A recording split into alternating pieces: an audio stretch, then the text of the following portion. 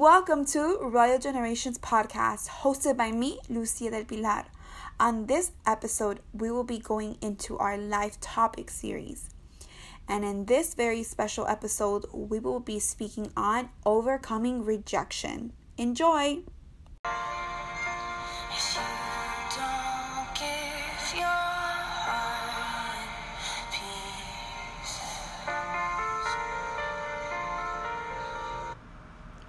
Hello everyone. So in this special episode, I have two guests with me. They are my sisters. They are women who I consider my sisters, both in their 20s, younger and older within their 20s. And these are women who have also overcome rejection like myself. In a recent post that I put on my social media, I discussed how rejection was the biggest mountain that I had to overcome. And I have been able to do so truly by the grace of Christ. And I really had to know what it was to experience the lows to now live with the reward of being in this state of high, I guess if you could say, from a place of being healed completely from the spirit of rejection, because I do believe that there's a spiritual aspect to rejection that can lead to other things. But without further ado, I want to introduce you Vanessa and Cynthia. Welcome, ladies. Hello, I'm so glad to be here to share my experiences with you all. I'm really excited for what's going to happen right now. I know that the Lord's going to speak to everybody. Amen, amen. So right now, I just wanted to start off with Vanessa. I wanted to ask you, Vanessa, so I want you to share with us how rejection was such a big factor in your life and where it took you through in terms of, feeling that, maybe that people weren't there for you, into the symptoms that a person can typically feel when they experience rejection. So share with us your story. In my life personally, I experienced rejection in a lot of different areas. I experienced rejection at school. I experienced it at home. I experienced it with my grandparents. There was this whole thing about tough love in my household, and that tough love was rejection to me. I felt unwanted. I felt like, what's the point of being in this family? They don't really love me. I'm here because I don't even know why. Then at school, I would get rejected for how I looked. I was an overweight kid with really short hair. I was very hairy. I didn't have style or anything. I mean, I came from a middle-class home. So it wasn't like I was rocking all of the best clothes. I was just however my mom would dress me. But kids at school would make fun of me for how I looked. Kids at school would be like, "Oh, don't sit with the fat girl. Don't talk to her. She's rude." Or just because of how I looked. So it was always a problem at school based off of my looks. And it was only a few people in school that really got to know me. And that made me feel like worse. What I was already receiving at home, there was no escape for me. I would get it at school. So it was like 24 hours a day rejection. And that made me feel absolutely lonely. There was nothing to me in those moments that can take me out of all of that loneliness and depression and just also anxiety, because you want to do something, but as a kid, what are you going to do? You don't know. You're not very mature in your mind to know how to get out. So it ended up manifesting in drugs, sex, alcohol, and a whole crazy lifestyle that it's not really what I wanted, but that was the only way out of my pain of rejection. Wow, that's very, very deep. I feel like there's a lot of aspects in your life where you probably felt by yourself, like no one understood you, outcasted. Most definitely, I could definitely relate to that. So Cynthia, share with us your story of how you went through what you went through in terms of rejection. What I can share with you is that when I was a young girl, because of the lack of love in my family, Not because they didn't love me. They sacrificed a lot for me, but because they were so busy working and they were so busy doing other things, they rejected me, and that caused for me to be alone with the wrong person at a young age. So I was sexually abused, and because of that, I grew up like in anger and a lot of things, and I just dealt with a lot of rejection. And even growing up in school, just remember going to high school, and because I loved to dance and I loved to go to cheerleading and do all these other things to fill me, because there was a void in my heart and it would keep me occupied. I remember that the young girls around me, they were very I guess you can say like envious, and they would bully me purposely. They would bully me purposely. They would find ways to hurt my feelings. They would threaten me. They would do things that led me to despise myself, to hate myself even more. I had like such a self-rejection and a self-hatred towards myself that I didn't think I was ever good enough, and I would go eat and I would purposely go and throw up right after eating anything, to the point that in the midst of that, I passed out many times because I just didn't have my immune system up, because I was dealing with this self-hatred, rejecting myself, cutting myself, because I didn't think that I was worthy enough.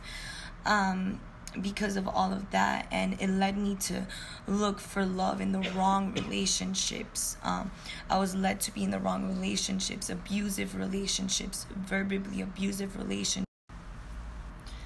So I was led to be in the wrong relationships, and physical abusive relationships, verbally abusive relationships, because of the rejection, and that led me to go deeper into the world, to do even more things that weren't good for me, like smoking, like drinking, clubbing Monday through Sunday, not even going home, being disobedient to my parents, being completely rebellious, completely leaving school, because of all that rejection that I was dealing with. I thought that all these other things were gonna fill me, but they didn't. It only got worse and worse every time.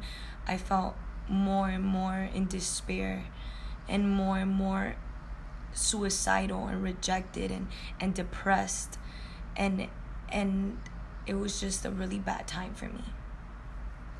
Wow.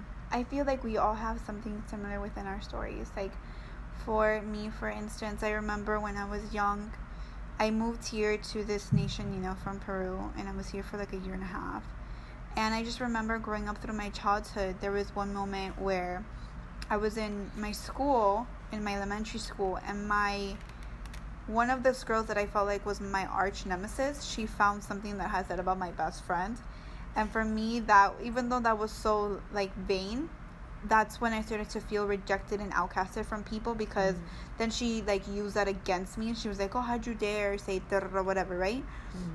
And so I started to experience like what it was to feel outcasted when I was even in elementary, which is something that I would find unfortunately normal within certain aspects of elementary.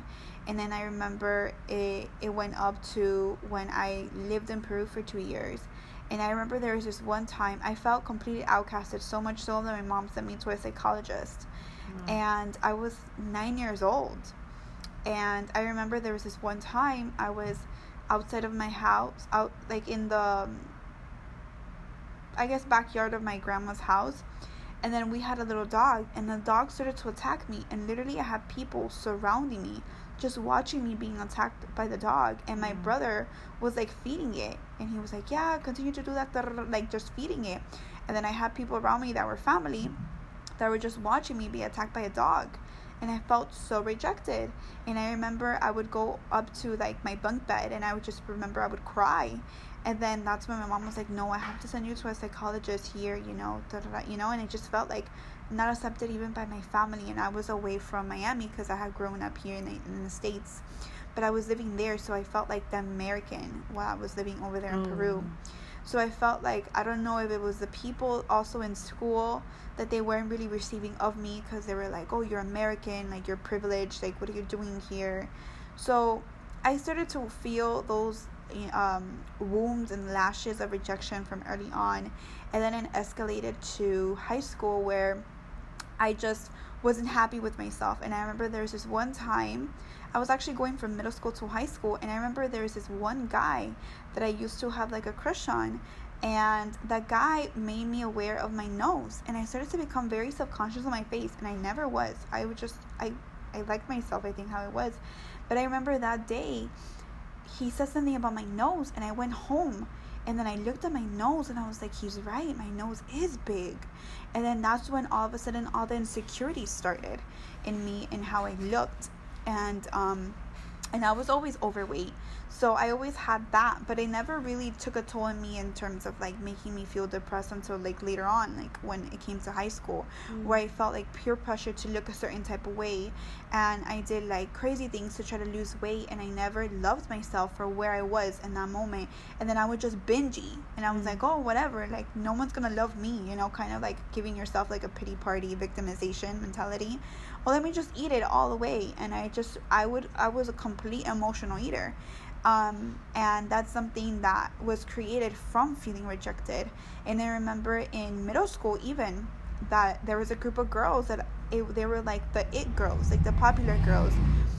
And I remember that, you know, oh, look, those are the popular girls. And, you know, nobody could really talk to them because they were like the it girls. And even I remember one time, one of my friends that was close to me wanted to, because of something that happened, she wanted to fight me. And all of a sudden, like the girls who were in my little group, they started to reject me completely. So I felt completely outcasted in these type of scenarios, because they all stemmed from like school, from the school system. And in terms of my family, my mother was always active. My father was an active father in terms of providing for us always, but I never received from him that affirmation I would have wanted to as a daughter. He was a great provider, but in terms of affirming me as a daughter and telling me I love you, you're beautiful, I didn't get that till later on. And that was once I actually found Christ, I believe. But nonetheless, he was a good father in that sense. But I believe that a lot of the rejection stemmed from those experiences at school, and from those experiences that I had with family members along the way.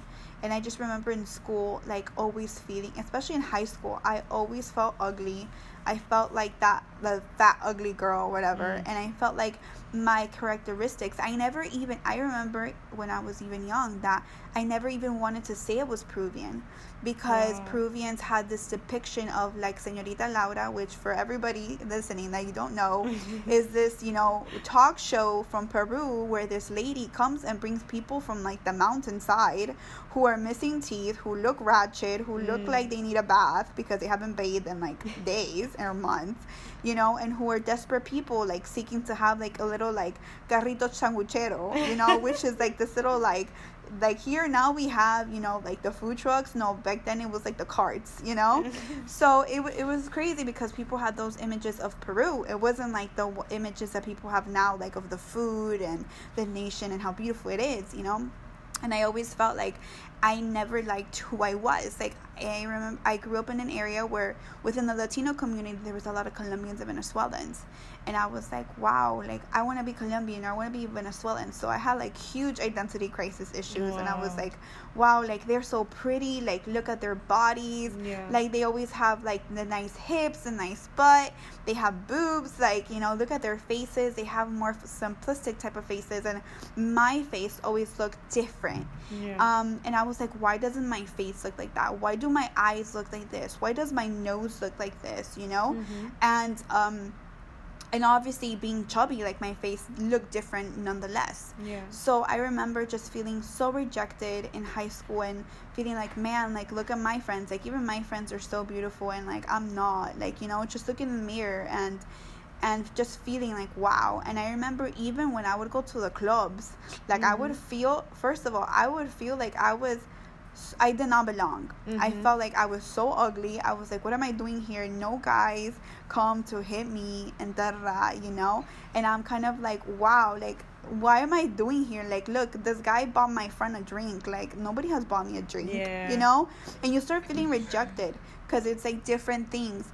And I'm kind of like, wow, like, where am I? Like, who loves me? Like, can someone just tell me I'm beautiful, you know? Yeah. And you know, Lucia, as you mentioned that, I remember that I dealt with similar things, and because of that, I would purposely wear more revealing clothes to be able, like, I guess, to grab the attention that I was looking for, seeking for. And I think that I feel like many people in this generation deal with that, where they don't find themselves beautiful enough, or you know, they don't think that they're worthy enough, that they begin to expose themselves, they begin to reveal more of their skin, just to grab that attention from a certain guy or from a certain person, you know. And I think that comes off from the rejection, like you know, like one thing that I dealt with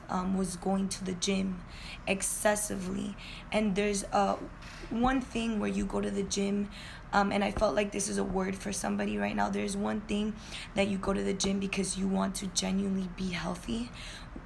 You genuinely want to be healthy. And then there's another thing that you go to the gym just because you want to look good, because deep down inside there's pain, deep down inside there's rejection. And that's what I dealt with. I would go to the gym not because I wanted myself to be healthy, but because I felt pushed by a boyfriend.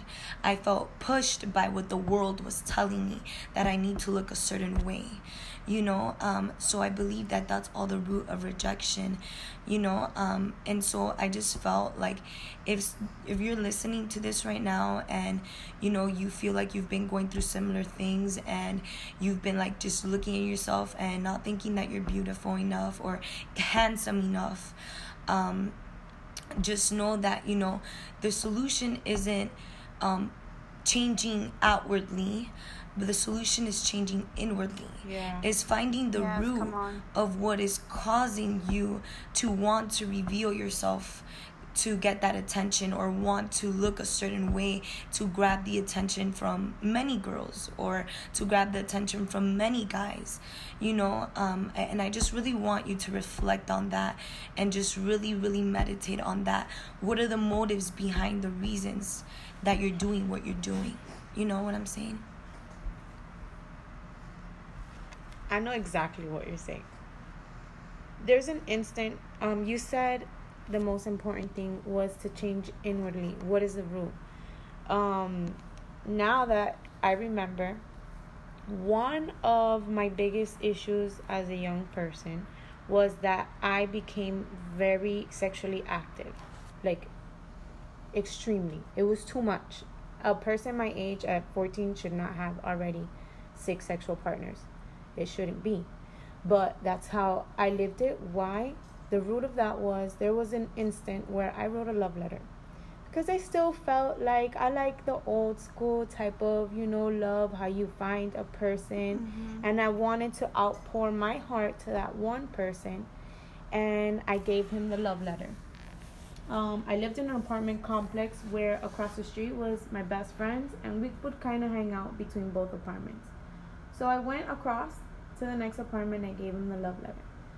The gentleman took that love letter and shared it with everybody that was there. There was at least 10 people. And how old are you when this happened? I was 14. Wow. I was 14 years old when this happened. Oh my gosh. So at that moment, they just was laughing at me, and they came to my front door, and before I opened it, you know, there's a peephole, so I saw they put up the love letter, and they started reading it out loud. And to hear all of your emotions while somebody's laughing at it, imagine how I felt. Yeah, that's very traumatizing. I was traumatized to the core. I said, this will never happen to me again. I will reject them before they reject me. And I took the initiative to become the man in a relationship. I'll engage if I want to, and then if I don't like you, then that's it.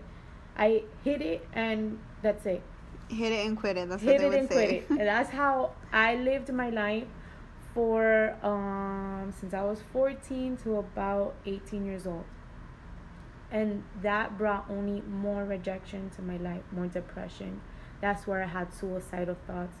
So the one moment and the one root problem was that somebody came at my door and started laughing at me because of how I was pouring myself out to this one guy.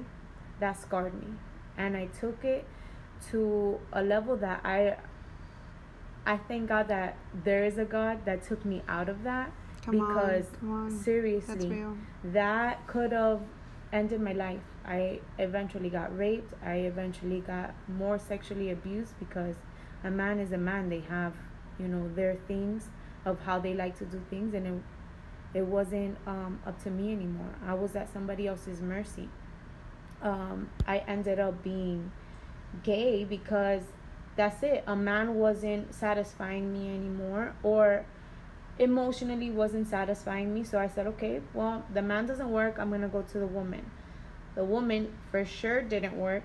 So I was back and forth, but with all of these emotional issues, I started taking pills to mellow out myself because I was already at like 100 miles per hour with drugs, sex, clubs. And if you see the root of where we all began, all of this rejection, it was because somebody else said something to us. Yes, and I was going to go there. That's, You, Lucia, they told you something about your nose. You never had a problem with it. You, Cynthia, they told you something about the way that you look, your weight, or how you dance, or whatever. They said something just to spark something in you that was a rejection. But we're also dealing with that other person's rejection. They're in what they feel inside. It's manifesting to someone else. And something that you said that was very interesting is that you said it started with something that somebody said to you, but it also started with something that someone didn't affirm in you.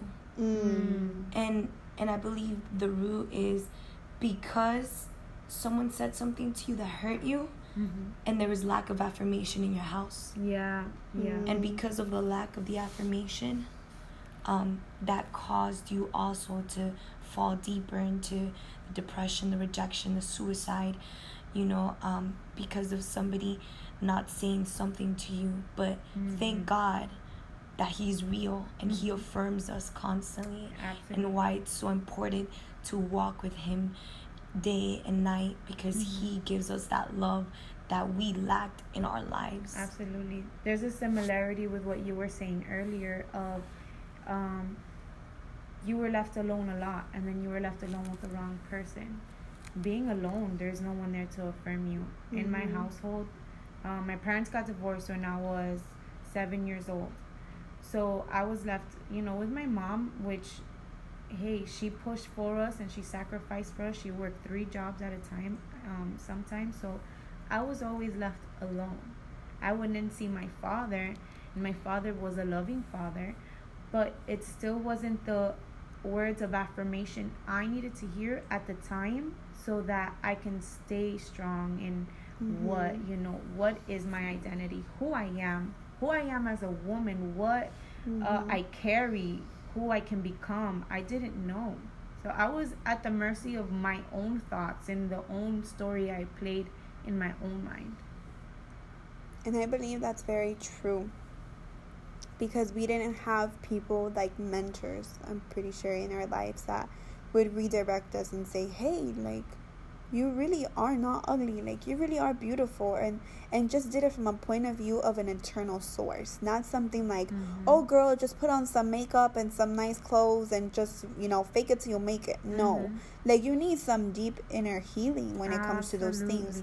And I believe it's so true. And I even have this woman of God that is very influential, and she was saying how, like, nobody is really born an introvert. Yes, people's personalities can draw to liking to be by themselves, but from, like, not a emotional place, but from a, like, I just need my space type of place. And it's true, because it took one person to make that one statement that made us withdraw.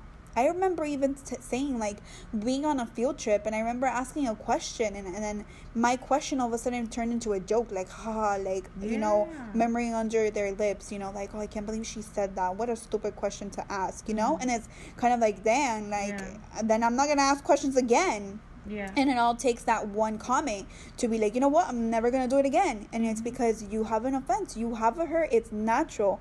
But it was never dealt with because you never recognized it was that big of an issue. Yeah. And then when you don't have those issues from the very beginning dealt with, you just have like kind of like a snowball effect of like problems that just come forth after that. And it's just so crazy how we have allowed those things. And if I'm pretty sure we're 14, 15, 16, and we had that mentorship in our life of someone to pray for us, of someone to be like, hey, like, what do you need? Like, you want to go out to eat because you can't, like, feed yourself for whatever reason? Like, hey, I got you, And I'm so glad that I am where I am in my life now, that I can be like, because I really love mentorship. I really love giving of, myself, and I'm pretty sure you both do too, to younger girls in this generation, because I didn't have the opportunity.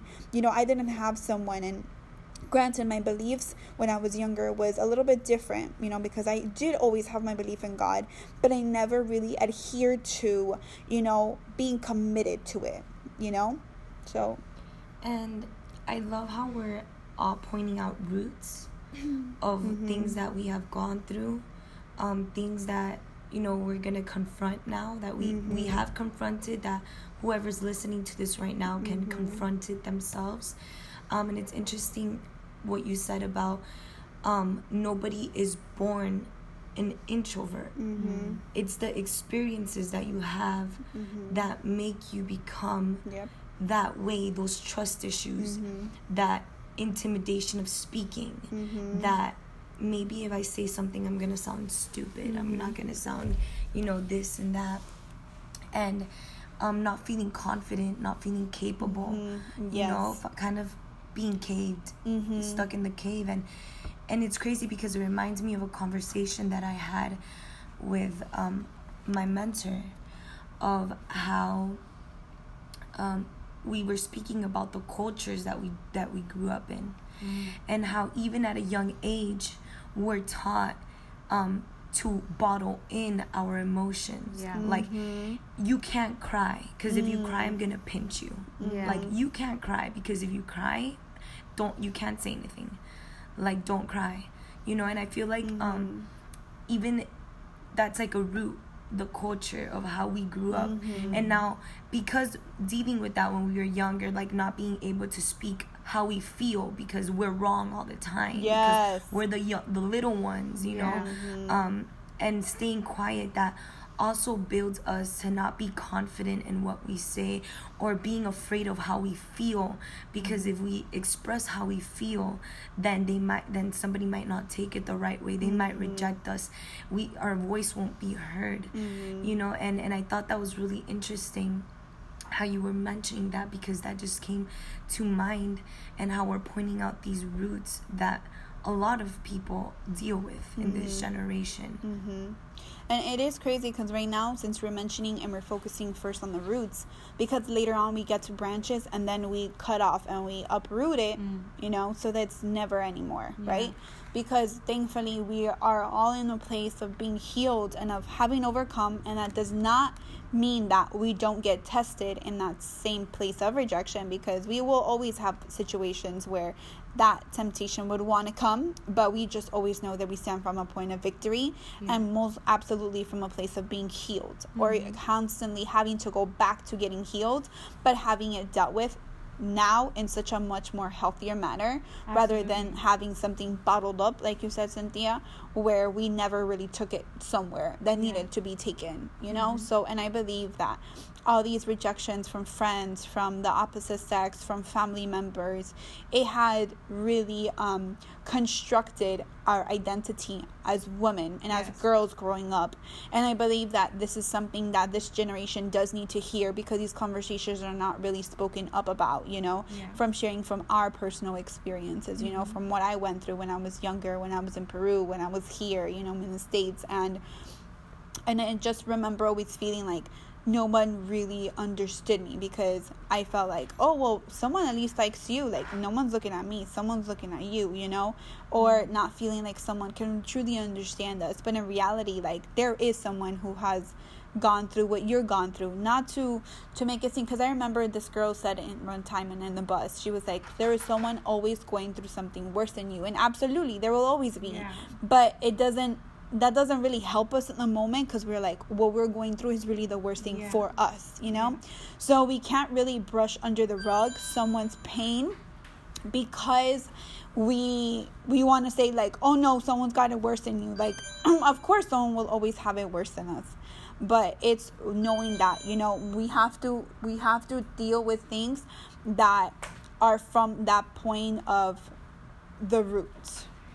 That's what my next point was going to be. What happens with the long-term problem? How does it affect us? Because we all talked about our childhood. What happened? Okay.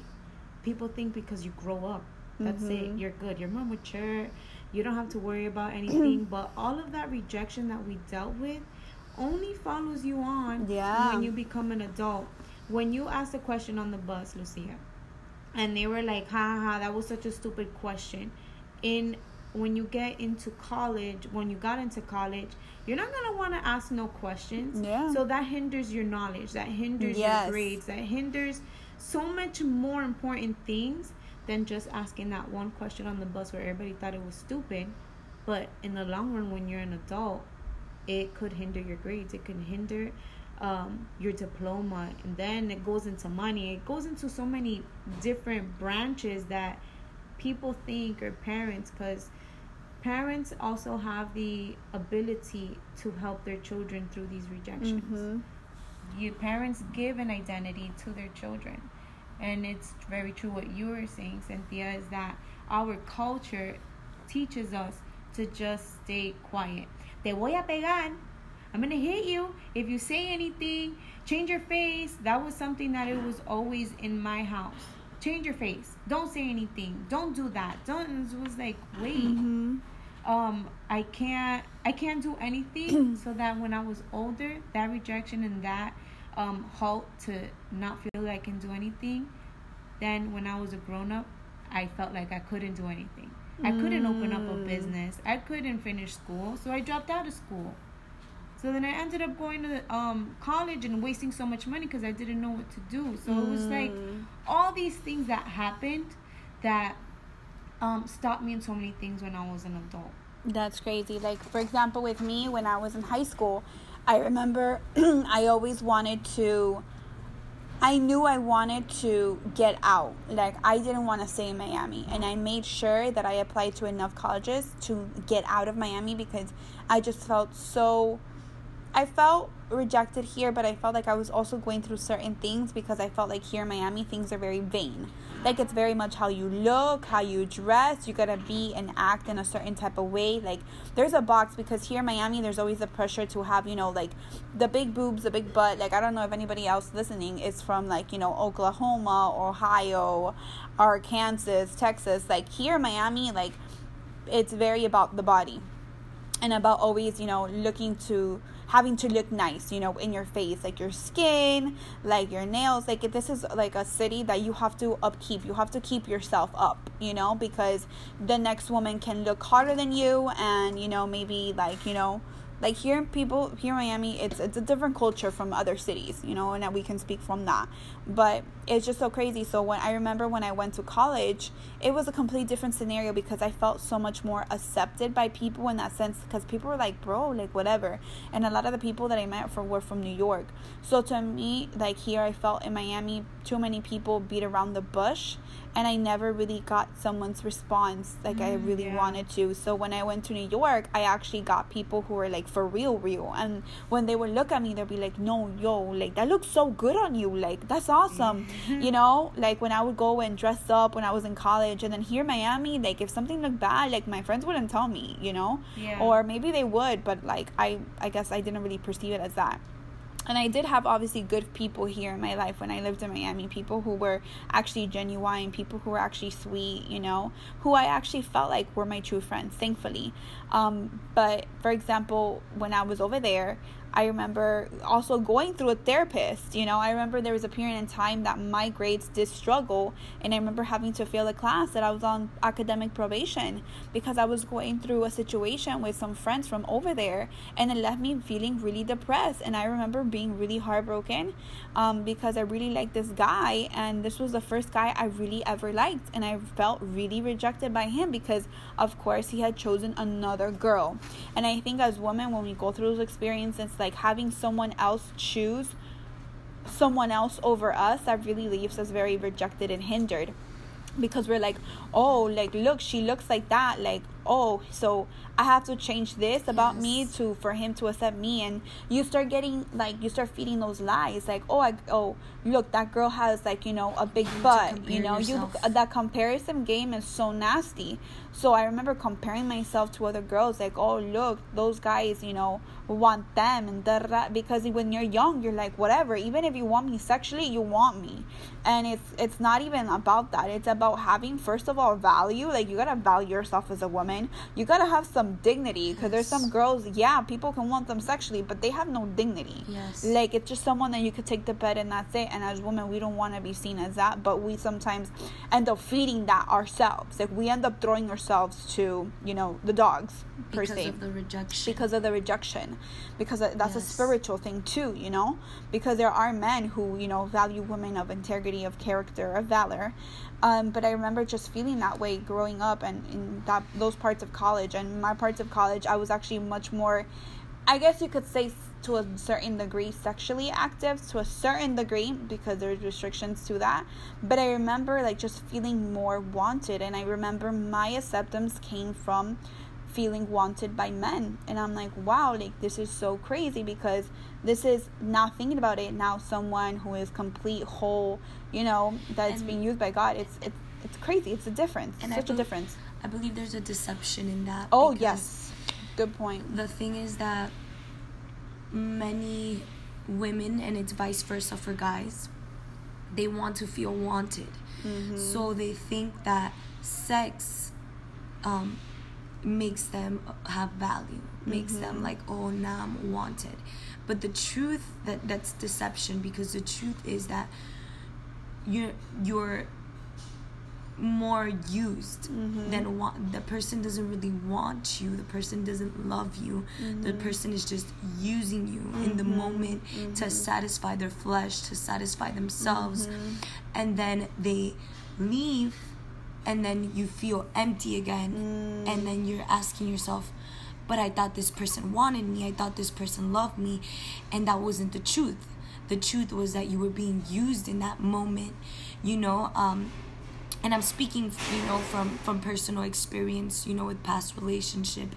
And even as we're speaking right now, I feel there's a young girl, and you're listening to this podcast right now, and I feel like you have been going from guy to guy, trying to fill yourself with relationships, trying to fill yourself with, you know, sex and other friendships, and you see that there's been cheating, that there's been betrayal, and you have been comparing yourself to people. But I feel that's gonna end tonight, because the Lord is pointing out to you right now what the roots of that is, why you're feeling lonely, why you're feeling depressed, why you're feeling rejected. And I just pray that right now, right where you are, I just pray that you begin to be set free from rejection. You begin to be set free, and that you begin to value yourselves like the Proverbs 31 woman that the Lord called you to be. Because you are his ruby, you are his diamond. And I just challenge you to pursue a relationship with God and taste and see that he is better than anything that this world can offer you.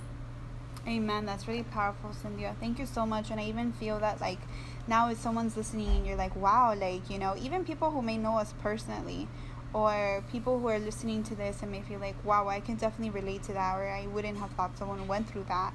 I can just reassure you that any pain that, for example, if someone is experiencing rejection right now, it is very temporary. Like, it is really, it may feel like the end of the world, but therefore there is an end, there is a beginning, most absolutely.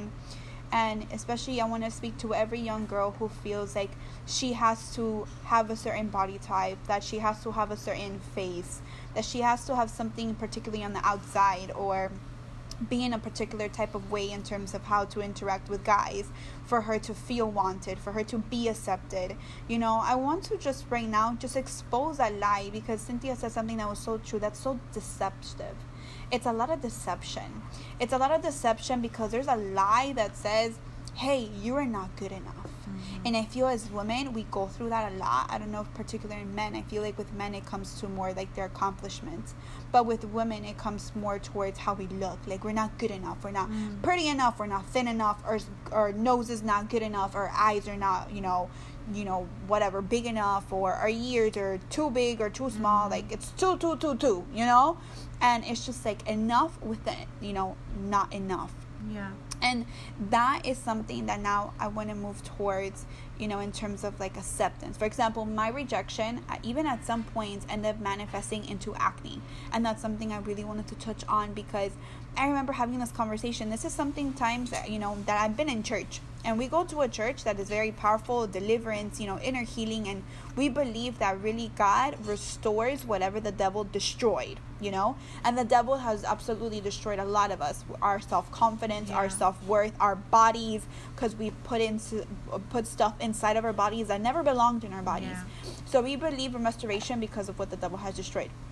So I remember even going through periods in time where even as I've been in church, I experienced rejection. And the rejection just ended up, piling up from one area to another that I didn't realize I had to end up dealing with. And I remember in a period of my life, so the rejection came through the manifestation of acne. And I had a friend who was also struggling with acne. And she was telling me, she's like, Luz, like, there has to be a root to the acne that we are experiencing. And she went to God herself, and God told her, that never had come to my mind. But in terms of taking it to God who created me, like, hey, what's the root of this? And I remember her mentioning it, and she's like, you know what the root of acne is, Luz? And I was like, what? And she's like, rejection, because we've rejected ourselves. It's like, wow, like, because I've never had a problem with forgiving people, because I've never been able to hold grudges as much as I've wanted to. So I've kind of been like forgive and forget. Sometimes I feel like I have amnesia when I forget, because I don't remember, and then someone will come and do the same thing again. But I remember when she told me this, I was like, wow, you know what, it makes sense. Like, and I realized that I had to actually forgive myself. Like, that the one person that I had to really forgive was myself, for allowing myself to put my own self through certain things. Every time I looked in the mirror and I felt ugly, I didn't feel good enough, I would look at my face, and then all of a sudden, like, when you start getting pimples, and you never got pimples in your life, because I got pimples and acne later on. And I got the worst type, which was cystic acne. So it was just like pimples that didn't have a head. So they just looked giant in your face. And then that became, and it started to become a part of me that made me so self-conscious. And I was like, people are not looking at me, they're looking at my acne. And I would claim it like that, like my acne. And it wasn't until I remember, hearing from a preacher, don't claim your diseases as yours. Like, your disease is not yours. And I was like, wow, that's just so crazy, because it's true. Like, we claim it, like, my sclerosis, my acne, my cancer. And it's just like, you're just identifying it as part of your body. Like, you're just saying my arm. But in reality, like, that's such a lie. It doesn't belong to you. Sickness never belonged to you. But we all of a sudden start to become, and we invite other people to try to come to this pity party that we create ourselves. And I remember definitely being there and feeling like the center of attention was the victim, so I know what it is. I know what it is to long for attention. I know what it is to long for affirmation. I know what it is to do things because I wanted attention, and I wanted someone to affirm me and tell me no. Like, I know what it is to do that. And I want to speak to every girl that right now you're doing stuff on purpose, and you very well know, girl, that like you're doing things because you want the attention of people. But in reality, you're only hindering yourself. You're doing things because you want someone to tell you you're beautiful. But there has to come to a point in our lives where we realize, hey, it's not going to take someone else to tell us that we're beautiful. And if you ever have a source that does tell you you're beautiful, it really has to be God. Because no man or woman, you're handsome or beautiful, will ever suffice the resurrected Christ to tell you, I bought you with my blood, and I know that you're beautiful, and I know that you're worth it. Like, it's never going to be a point in our lives that we're going to ever feel something or hear something much more powerful than that. And I really just want to make that known, and then when I became, healed and I became delivered out of that, I started to feel so much more confident. And even in this journey, for example, with the restoration of my skin, even to this day, I'm like, wow, like, I know I'm beautiful. Like, no mirror has to tell me whether I look good or not. Like, no man or woman has to tell me you look good, beautiful, yes or no. It doesn't take that. It takes my contentment in Christ to tell me, you know what, I know I am beautiful. And it comes from a place of being healed, because there are people that are like, oh no, I am beautiful, I am pretty, and they, throw their hair back, back up, over their shoulder. And it comes from a point of view of arrogance. It comes from a point of view of ego. But if you really look at the root of that, it's rejection. So we need to go to a place that it's healthy. It's not of so much of, oh, I'm just gonna fake it till I make it. I am beautiful, and I'm gonna wear this and wear that and post pictures, because social media is something else. Like, the affirmation that people get because how many people like their posts, or how many people are showing too much, and it's just like, no. And it's just like, well, if I got it, I might as well flaunt it. No, honey boo boo. Like, especially when you do it to try to get that affirmation and you try to get the identity of people, like, it's not good. And we can see that a lot in social media, where people crave the attention, when people crave, more followers. And especially as women, from that point of view, we know that at the end of the day, there has to be a change within inside of us. And that comes from being healed from rejection, being healed from having lack of identity. Because in this world, I've seen a lot of people who reject themselves, and then they end up cutting themselves, like what you experienced, Cynthia. And then they end up being depressed. And what does depression lead to? Suicide. And I've dealt with depression, and I've dealt with suicidal thoughts. And I remember, for me, growing up, I watched a lot of soap operas, telenovelas in Spanish. And I remember thinking of a lot of the ways that they started to affect me. I remember one time I wanted to cut myself and put myself into a bathtub because I saw that on a soap opera. And I literally went into my kitchen and I got a knife, and my mom was like, what do you have in back of your hand? And I was like, and I started to cry, and then she saw what I had, and then she sat me down, and she was like, oh my gosh, and then she started to really like look at what I was doing. And I was like, wow, and how there's so much lies and deceptions that we believe as we're growing up. I believe that. And but one of the things that the Lord has told me through everything that we've experienced, everything we've gone through, personal things that I've experienced, that I've gone through, the Lord has spoke to me about a restoration of the soul. Yes. Because exactly. we open our hearts to all these things that we think are going to fill us. So we leave our soul in certain places you know, we leave it with certain friendships, with certain people. That's why we find missing like sometimes we find ourselves missing people, or sometimes we find ourselves missing certain friendships, you know, or somebody that maybe is trying to come to the Lord, but it's hard for them to let go of the weed or to let go of the alcohol. It's because you've given yourself to those things, and a piece of you is still with those things. So we really just, at that moment when I was experiencing those things, I just really had to go to the root of rejection and go before God and get into His presence and ask Him to heal me, ask Him to restore my soul, because He was the only way out. Yes. He was the only way out of what I was feeling, of the suicidal thoughts. He was the only way out, and I feel just like there's so much healing still till this day that we all have to go through. You know, like you said, Lucia, earlier, you said that we have to continue going back to that place of healing constantly. And as we're speaking, I feel like there's been somebody that's been hearing this podcast, and you're asking, how can I heal? How can I heal? I hear all these roots and I know how to remove them, but how can I heal? And I can just tell you right now, it's the presence of God. It's coming before the Lord and recognizing that you are broken, recognizing that you're hurt, recognizing that you feel like you're worthless, like you're not good enough, like you don't meet up to certain expectations of what standards of what this world is telling you, of what a soap opera is telling you, of what the media is telling you, of what a person is telling you, of what a friend is telling you, influencing you, you know, and I feel just, you know, going to the presence of God, seek of the presence of God and ask Him to restore your soul. Ask Him to heal you, because He will do it. He will heal you. He will heal you, and He will love you in ways that no man, no woman, nobody can do, but only He can, because His love will deliver you from that place of rejection.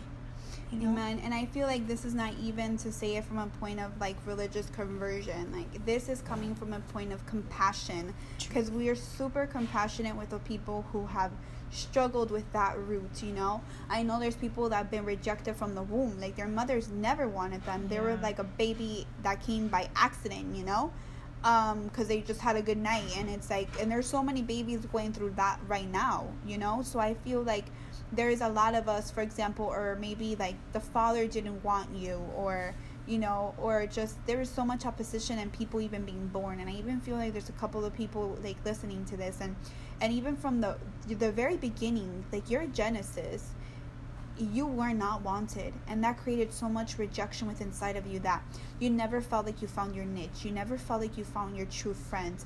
But I want to just expose the lies, and I want to expose the darkness, because I believe in restoration, and I believe when you expose something, it's with intent to restore it. And a lot of times we've had things exposed, like from our weaknesses and things that were vulnerable, but there was no restoration. Instead of, there is humiliation. So when there is humiliation instead of restoration after our vulnerabilities were exposed, then all of a sudden we feel like we can't expose our weaknesses because we will be humiliated. But instead, I right now speak to everyone who has been humiliated in public because you went up and you gave a speech, or all of a sudden, like you know, someone jumped you when you were like in middle school or high school for whatever reason. And I just want to speak to that pain and that hurt, and I just declare right now healing in the name of Jesus, because that truly is a name that we're going to be praying from, because our names hold no power. But I would just really want to speak to every young woman and young man who went through every source of rejection. For those who came from a different nation and you were being humiliated because you didn't know how to speak the language, or people who grew up in an environment where, because you spoke differently, and I want to speak to those. There's people that spoke differently, maybe with a lisp or with, you know, stuttering problem, but they grew up that all of a sudden they did not want to they didn't want to speak because of how they sounded, because they would have those, things that they felt were defects. But I want to speak to you that you have a voice, and you need to use your voice, because there's something inside of you this world needs. And I'm saying that with full on conviction, because if there is such a time for you to open your mouth, it's such a time as this.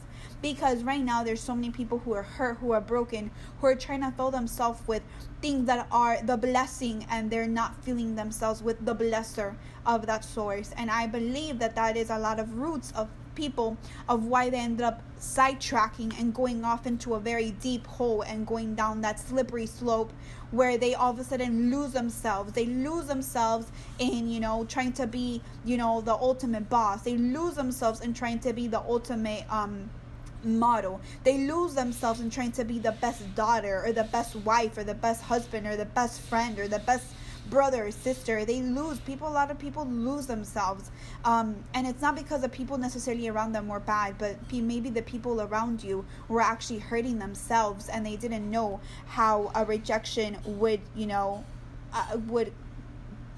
come to hinder them to such extent. But I want to speak to that truth right now, to the truth that there is healing, and there is healing in Jesus. And I want to welcome everyone right now who is listening, and I really just want to expose that we have all been healed from rejection. We all stand from a place of victory. Like, I know I look at my sister and I do not see competition. I see collaboration, and I see collaboration with purpose. Yeah. Like, I know that what someone has does not mean that I'm deficient in it myself, or I'm deficient in who I am. And these statements have been tested through the fires. They have to be tested through circumstances, through you standing up next to someone who may look nicer with makeup on, with the latest clothes, with the Gucci, the Fendi, the Prada, but you have to, at the end of the day, be convicted enough to say, you know what, like, I may not look like, a Barbie or whatever it is, but I am me, and I am not someone's clone. I am myself.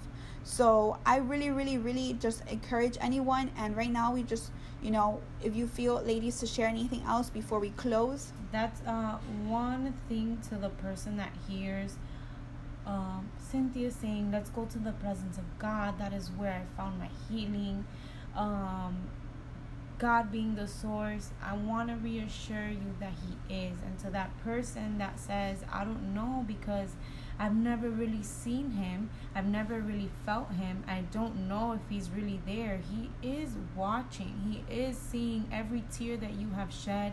He sees every rejection and every pain that has been caused to you, and He does come to you, but you must ask Him to come to that place. Come into your room, come into your heart, because there was a moment where that's it, I couldn't take it. I felt the ultimate rejection. This man cheated on me. My ex-boyfriend cheated on me. I felt rejected in love. I felt rejected by life. That's it. I couldn't take it. I wanted to really commit suicide at that point. But that's where I met a supernatural God. I met a God that knew that I was crying, told someone that I was crying, and I received a call. Hey, Vanessa, you're on the corner of your bed and you're crying right now, and I know that you should be here in this prayer group. I ran to that church. I put on my pants on backwards. I didn't care what I looked like. I didn't care what anybody thought of me. I didn't care if I had gas or not, or if I had to do something else. I knew that God was calling me to that church for that prayer at that moment, and I felt such relief of pain, such relief from my life, such relief from rejection. Like, everything was gonna be okay, and everything was okay. For the past 5 years of actually committing myself to learning about myself, to receiving my identity from my creator, from my maker, I've been able to live the past 5 years of my life pain-free, rejection-free. I am able to conquer not only rejection, but I overcame fear. I overcame financial instability. I overcame not feeling like I could get a husband. I'm happily married. I'm a business owner. I am like, I don't know where else God can take me from this point, but I feel like, wow, God, I came from a position where I wanted to die, and you didn't have to give me these gifts, but I received them anyway. But you have to be open to receive them. I encourage you today that if you don't know that God, ask him to come into your room. Ask him to come into your heart. And watch, mark my words, I promise you, God will make himself visible to you. You can feel him, you can hear him, and you will get to know a God that can take every single pain and everything that you have gone through away and use it for the good. I can help women, I can help men, I can help families be restored, because that is something that I overcame. Amen, amen. And I believe that too. That seriously, like, if you can say, you know, God, like, if you're real, like, show up. Like, Jesus Christ, if you for real, then show up. Like, show up here, you know, because he will certainly show up. So, Cynthia, is there any else that you want to, like, share just as we wrap up, you know, coming to, you know, almost an hour of this podcast that I believe was so substantially amazing? Yeah, it's been an amazing conversation. What I can just wrap up with is agreeing with what my sisters are saying. Yes, run to the Lord, run to the truth, because there's nothing that's better than him. He's restored my family. He's restored me. I'm going back to school. I'm graduating from school. I'm seeing God move in my life. And it's just been, he's giving me a purpose. He's giving me a name. He's giving me hope. He's giving me faith. He's giving me vision. As to when before I couldn't even see. I couldn't even have a vision. Before I used to try to sit down and close my eyes and think about my future, but I would just see black. I would never see a vision. And it's like I could see with my natural eyes, but I never could see beyond it. And then God gave me purpose, and now I see a vision, and now I'm compelled to open a business. Now I'm compelled to follow my purpose and my calling. And I know that I'm not doing it alone. I know that I'm not by myself. I know that God is with me, walking with me, you know, and I know that as I seek his kingdom first, he will add to me the right husband. He will add to me my family's complete salvation. He will add to me everything else as I put my trust, my faith, and my hope in the one who took me out of darkness and has brought me out of all those things. And now I'm walking in my purpose towards my calling. And I am forever grateful for a merciful God. Amen. Yes. And I can definitely relate to that, and I'm happy because, you know, we have, you know, Vanessa, who is now a married woman, and myself and Cynthia are still waiting for our husbands, and we are very glad to be waiting because we'd rather wait long than marry wrong, as they say. So, and we definitely marry with purpose. We marry with intention. We married as healed and whole women, not women that come with like emotional baggage that we don't even know who we are, and that it takes a man to affirm us. So I'm glad that we are in that point of our life, you know, of knowing that, you know what, I am healed and I am whole, and I am loved by a very loving, powerful God, and there is nothing like the love of God, and it can really manifest. And I'm also, you know, praying and believing for my family as well. But I just want to, you know, now in conclusion say thank you so much for everyone who has tuned into this podcast on overcoming rejection, and you certainly have overcome, and we declare and we prophesy victory upon your life. We prophesy healing from the inner roots of your heart, you know, and feel free to reach out to us and, you know, and speak to us. I'm going to put these ladies' contact information, you know, in the description box so you can reach out to them. And just one more thing, God is so good. I received a breakthrough recently, where God is a loving God, and once he gives you purpose and vision, he comes through with it. Recently, my parents gave me an office to work in and be able to open up the business that I want to open up. Wow, look at that territory. You know, as to where before my parents couldn't trust me with much. But because they've seen that God has molded me and given me character, God gave me that breakthrough. Amen. You know, so all the glory goes to God. So if you're waiting for some breakthrough right now, I just declare it's come your way. Amen. You know, just put your eyes on Jesus and seek his kingdom first. Amen. And I just want to declare that upon everyone listening right now, that if you don't know God from that point of view, I just pray that you have an encounter with him more than just doing a prayer of salvation. I just pray that you really have your own encounter with him that will be suffice for you in terms of saying, you know what, I do need inner healing. I do need a change in my life from my inner self, because I'm good. Maybe you have good money. Maybe you have stability. Maybe you have a good family. But I know there's something inside of you. Even if everything looks nice and everything looks stable, there is something inside of you that needs to be deeper rooted, because I believe that we also have inheritances from our families, and I believe sometimes we can stop those inheritance from flowing if there's something in our lives that is not right.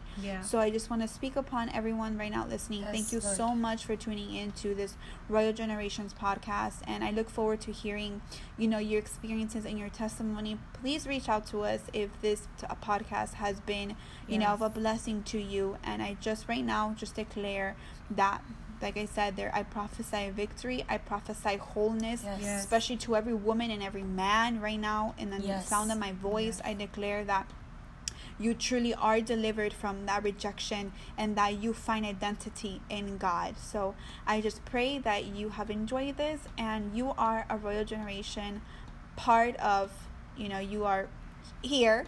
You are more than conquerors. And I thank you until next time.